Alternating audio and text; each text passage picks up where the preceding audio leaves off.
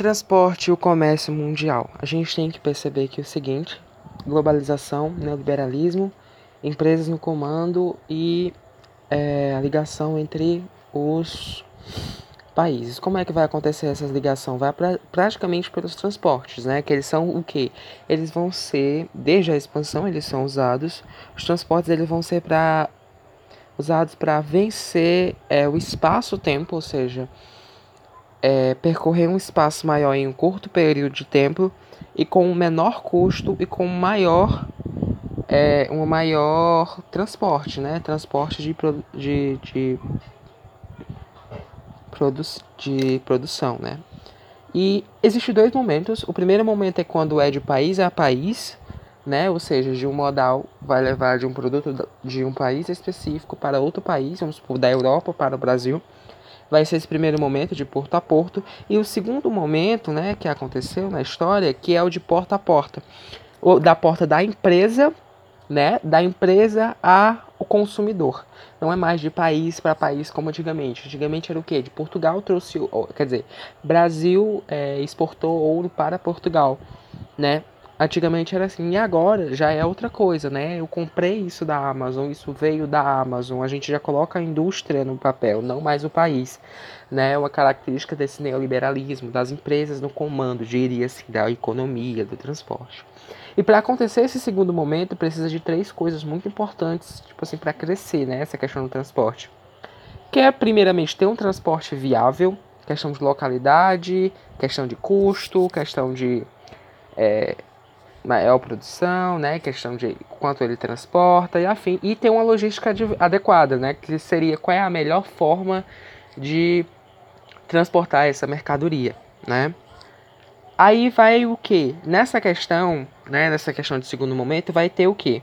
Com essa globalização, com esse livre mercado, vai impulsionar a concorrência internacional. Obviamente, a empresa a empresa que tiver um melhor transporte, uma melhor burocracia, uma logística boa, né? Uma logística aceitável, vai conseguir impulsionar. Ou seja, vai conseguir transportar mais, por consequência, vai poder vender mais e afins, né? E isso vai de encontro ao protecionismo econômico, que é quando os países específicos eles vão tentar proteger sua produção nacional, né? Ou seja, eu vou taxar aquele certo produto para que a população compre o meu produto, né? Tipo isso. Seriam barreiras, né? Essas barreiras para proteger a produção nacional. Essas medidas elas são chamadas de medidas anti-globalização, né? Porque já que se todo país fizesse isso, não existiria comércio mundial. Aí agora a gente vai falar sobre o comércio internacional, como é que vai funcionar principalmente essa questão do mais usado, né? Primeiro, a diferença entre modal de transporte e meio de transporte.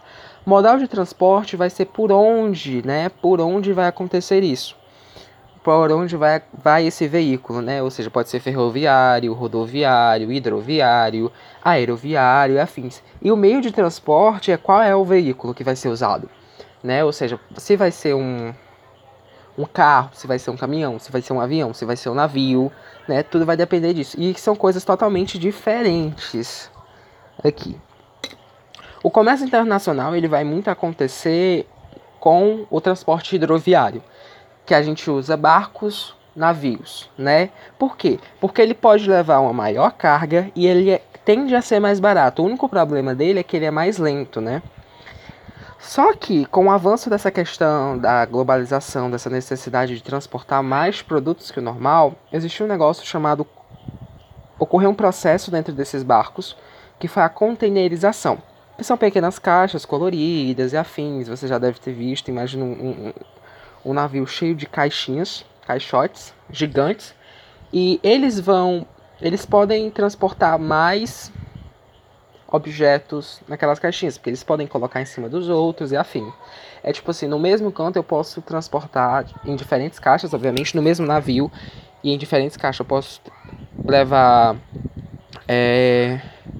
livros e no outro eu posso levar ferro, entendeu? Ou seja, vai aumentar essa quantidade de produtos transportados, ou seja, vai, tipo, milhões dessas caixinhas, tipo, 1000 caixinhas dessas aqui já dá por pro gasto, né? Ou seja, já aumenta, enfim, essa questão. E isso vai ajudar a criar outro processo chamado intermodalidade ou multimodal, que é o quê? É usar mais de um modal no transporte, num trajeto, né? Ou seja, nessa questão de porta a porta, vem do navio, ou seja, vem do hidroviário, desce no porto. Do porto vai para o ferroviário desce no outro canto, onde vem o modal automobilístico e, quer dizer, vai pro rodoviário, o rodoviário vai até a nossa casa.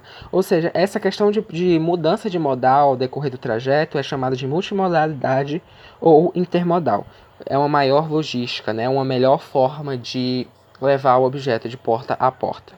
Ok? Ou seja, algo muito importante que a gente se vê na questão é a questão de containerização, né? Que é essa questão do container nos barcos, que aumentou a produção. A gente percebe também o que? A questão, o que é o escoamento? O escoamento ele pode ser classificado como a distribuição do produto e armazenamento, ou seja, algo que é difícil escoamento, ou seja, é uma difícil distribuição, não ocorre muito bem, entendeu? Tem algo ali que empata. No Brasil tem muito isso, tá? Que é principalmente questão de hidroviário, já que tem alguns problemas em portos, que é a questão de ter é reduzido a área da profundidade. Alguns portos não conseguem chegar, isso diminui o escoamento, ok? É muito bom para as questões.